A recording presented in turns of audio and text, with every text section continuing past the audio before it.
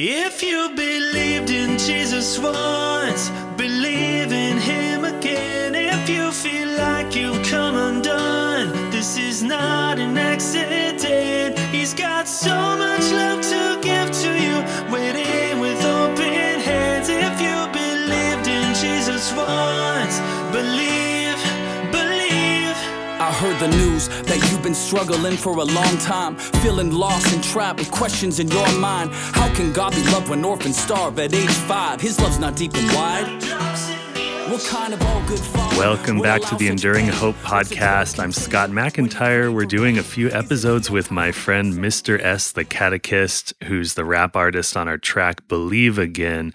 Hope you get to listen to all of these episodes as well as the song.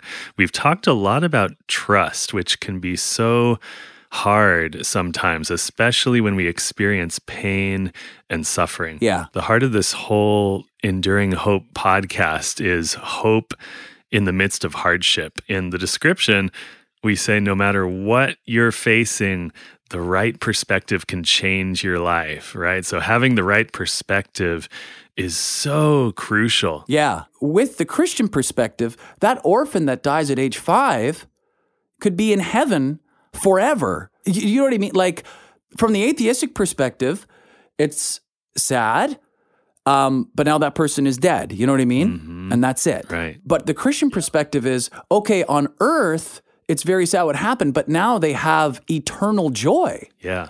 Temporary pain is nothing compared to heaven with him. Like, he'll bring a greater good out of all the evil allowed, but on the side of eternity, we just don't know how. Yeah. It's so hard not to wrap it, right? Sorry, I kind of had to say it, but so if you're going through something temporarily, compare that to eternal joy with God, which is what God wants. Yeah. Then I would hope that anyone would say, like, okay, yeah, temporary pain is worth it for eternal joy with my Creator. Right. If God allows that in His will. Plus, when you're in heaven and you can look back and know, like, oh, this is how God worked it all out. But we're not there yet. We don't know. So we have to trust. But what I would say is it's not like a logical fallacy. Do you know what I mean? It's not like, oh, this happens, therefore it's completely impossible for a good God to exist. Exactly. I want to read 1 Peter chapter 5, verses 6 to 10 here. And, we were talking about being humble last time, and really that it's a little bit arrogant to think that we see it all when we are finite beings, right? Yeah. So let me read this passage. Humble yourselves, therefore, under the mighty hand of God, so that at the proper time he may exalt you, casting all your anxieties on him because he cares for you. Be sober-minded, be watchful. Your adversary, the devil, prowls around like a roaring lion, seeking someone to devour. Resist him, firm in your faith, knowing that the same kinds of suffering are being experienced by your brotherhood throughout the world.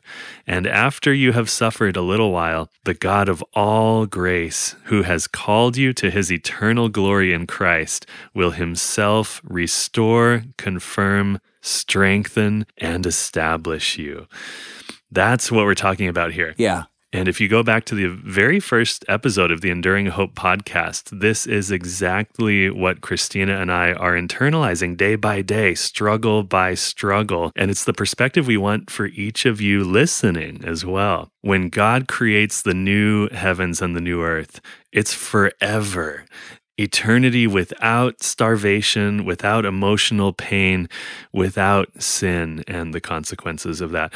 What we experience here will be a small dot on that infinite timeline. Nothing compared to heaven within. He'll bring a greater good out of all the evil allowed. But on the side of eternity, we just don't know how. And remember that Jesus came, suffered and died. He was mocked and betrayed, whipped and pierced in his side. God entered into our mess, but rose victoriously to show us life beyond death if we just trust and believe. If you believed in Jesus